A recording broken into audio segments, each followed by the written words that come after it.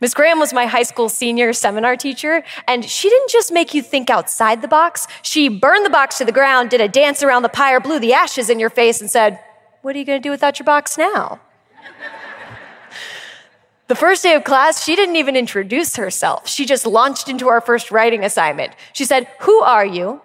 What has shaped you? Who do you want to be?" That's Sarah Montana. And this is the Depression Detox Show.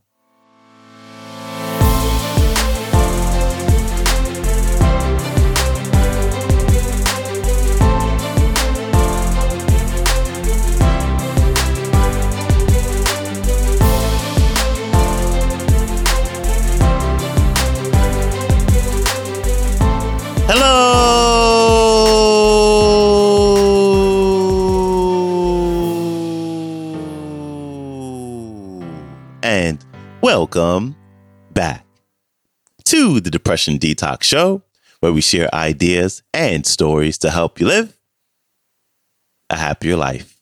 I am your host, Malik Josephs. Happy Wednesday. I am grateful for you tuning in with me today with our newest featured speaker, who is here to encourage us to do the work of inner healing. And she's going to share a harrowing story of her past and how that affected her and how it ultimately shaped her to become who she is today. Here's Sarah Montana. Enjoy. When I was a teenager, I let the world tell me who I was. Teachers gave me good grades, so I must be pretty smart. People clapped when I sang, so I must be pretty talented. So when youth group leaders and pastors told me that my purity was the key to my wholeness, I believed them. I believed that if I lost my virginity, as if it could fall between the couch cushions like a set of keys, that I would be a chewed up piece of gum. That every time I had sex with a different person, I would give away pieces of myself that I could never get back, and my poor husband would someday be left with me, a half-eaten candy bar. So, when a high school boyfriend took my virginity without asking me first, I went a little crazy. I wish I could tell you now that it was a cool kind of crazy, like set fire to his car and waiting to exhale crazy, or even a cute crazy, like Carrie Underwood keying her boyfriend's car crazy. But it wasn't. Did I break up with him? No, of course not. Instead, I did Olympic gold medal-worthy backflips of logic to convince myself that I loved him, because I had to stay near my pieces. I stayed with that dude for 3 years. I withered away in silent shame all the way down to 90 pounds until I finally came clean on our living room couch to my 17-year-old brother Jim and our best friend Joe. And they leapt up off the couch and were like, "Please break up with him. Please break up with him. Dear God, break up with this guy." And it had not occurred to me that I could do that. So we made a plan. Tomorrow I would break up with him, and tonight we would practice.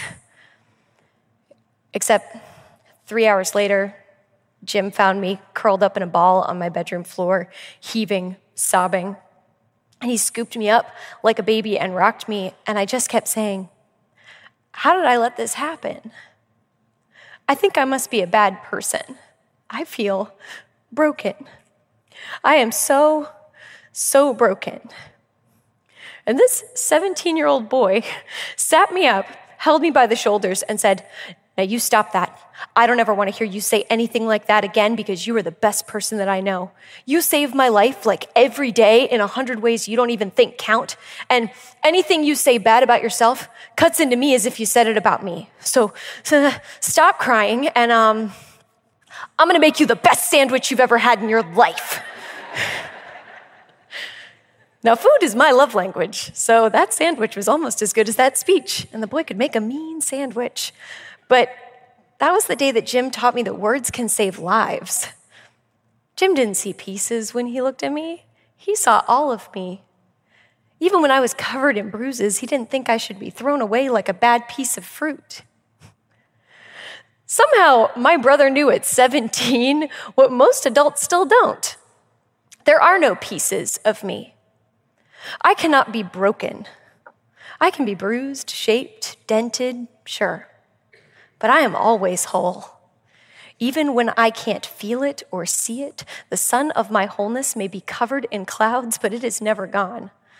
The promise of me radiates always. It is undeniable and indivisible so long as I am breathing. That speech of Jim's has been on a loop in my head for the past 12 years. It's been with me when my inner critic rages out of control. It's picked me up off the floor when I failed spectacularly, and I have failed spectacularly. And it was with me 2 years after he first gave it, when the police told me that my mom and Jim had been killed in a botched burglary in our home. It was with me when the media swarmed, when the national news picked up the story, and strangers everywhere started to whisper that my life was over. When the story broke, I was reluctantly cast in the role of victim for thousands of people that I didn't know. And I gotta tell you, that role has a lot of lines, but it's a real crappy part. I got emails from strangers who were very well-meaning, who kept telling me how terrible the rest of my life was going to be. A direct quote, "Try to have a Merry Christmas and a nice rest of your life, even though I know that's impossible." When I would tell people face-to-face, I would magically morph into Bigfoot. I mean, they'd heard about people like me on TV and in true crime docs, but they never thought they'd spot me in the wild. Everyone is trying to figure out who they are in their 20s, and that's already a really tall order. But it becomes especially steep when nobody can see you anymore. They just see what's happened to you.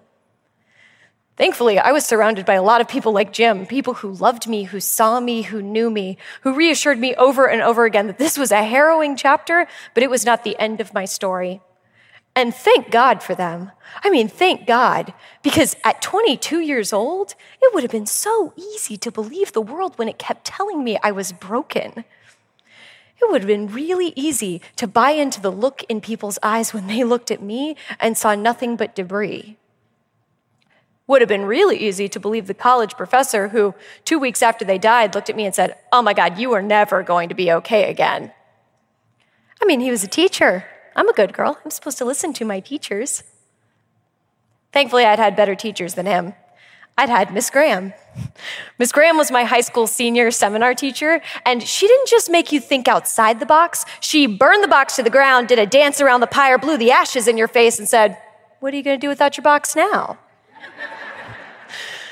The first day of class, she didn't even introduce herself. She just launched into our first writing assignment. She said, "Who are you? What has shaped you? Who do you want to be?"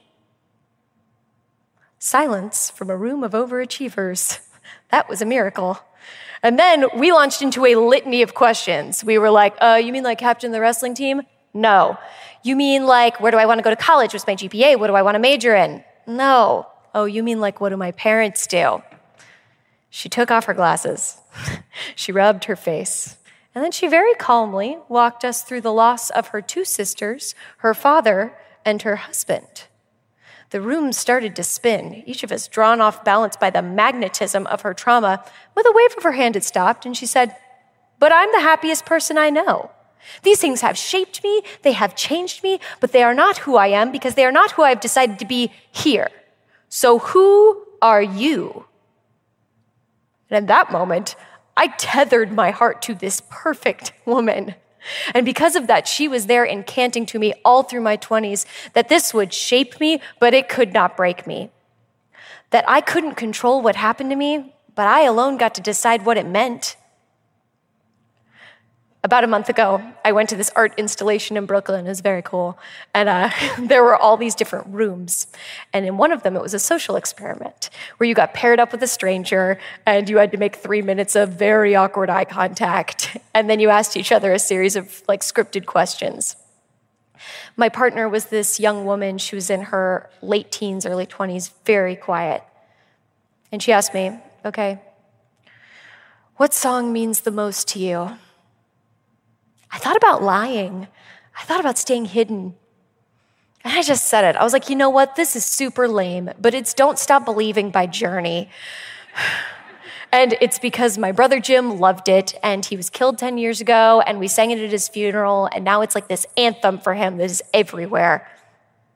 She tensed up as soon as I said that, and I was like, oh, why did you share that? You were always doing the most. You don't have to be the most all the time. And then she looked up at me and said, my sister was killed in a car crash. It's going to be a year in October. I said, I'm so sorry. You know, nobody talks about how hard it is to lose a sibling. She said, yeah, I know. She's like the only person who really saw me, you know? I said, yeah, I get that. And then she took a deep breath and she asked me, what's 10 years like? Like, is it going to hurt this much forever? And I said, absolutely not. And she lit up like a Christmas tree, and I realized that probably no one had said that to her yet. And so I laid it out for her. I gave her the speech that Miss Graham gave me in 12th grade. I gave her Jim's speech from my bedroom floor, minus the sandwich, unfortunately. I gathered every little breadcrumb that I had picked up on the way to finding my own wholeness, and I laid them out on the table for her. And by the end of that exchange, we were two strangers who knew we would never see each other again, holding hands across a table in Brooklyn. That's why we have to heal our wounds. That's why we have to give ourselves permission to accept our wholeness and to reject the myth that we are broken or breakable. Because people who know how to do that know how to help other people without constantly abandoning themselves. They actually know how to form a pack of whole people who know how to stand in their goodness, who know how to protect the weak and the vulnerable, who see people who are hurting and don't just walk by, but get down on the ground with them and say, hey, I know how much this hurts. I know that you're bleeding, but you are not broken and you cannot stay here because anything bad that happens to you happens to me too. So we're going to do this together. And if that doesn't work, and they're still not getting up, you can try making them a sandwich. Sandwiches can fix a lot of things. Thank you very much. Big thanks to Sarah Montana for stopping by. Her website is sarahmontana.com. Her Instagram is also Sarah Montana. I got this clip from YouTube. It is entitled, Sarah Montana, What Shapes You Can't Break You, The Power of Your Whole Story. And I'll have the links to her website as well as her Instagram. They will be in the show description below, so you can go and check that out. All right, that is a wrap for me. As always, I appreciate you. I hope you have what word would encapsulate today's entire talk? I hope you have a triumphant rest of your day, and I will see you back here tomorrow. So, until then, stay strong. Later.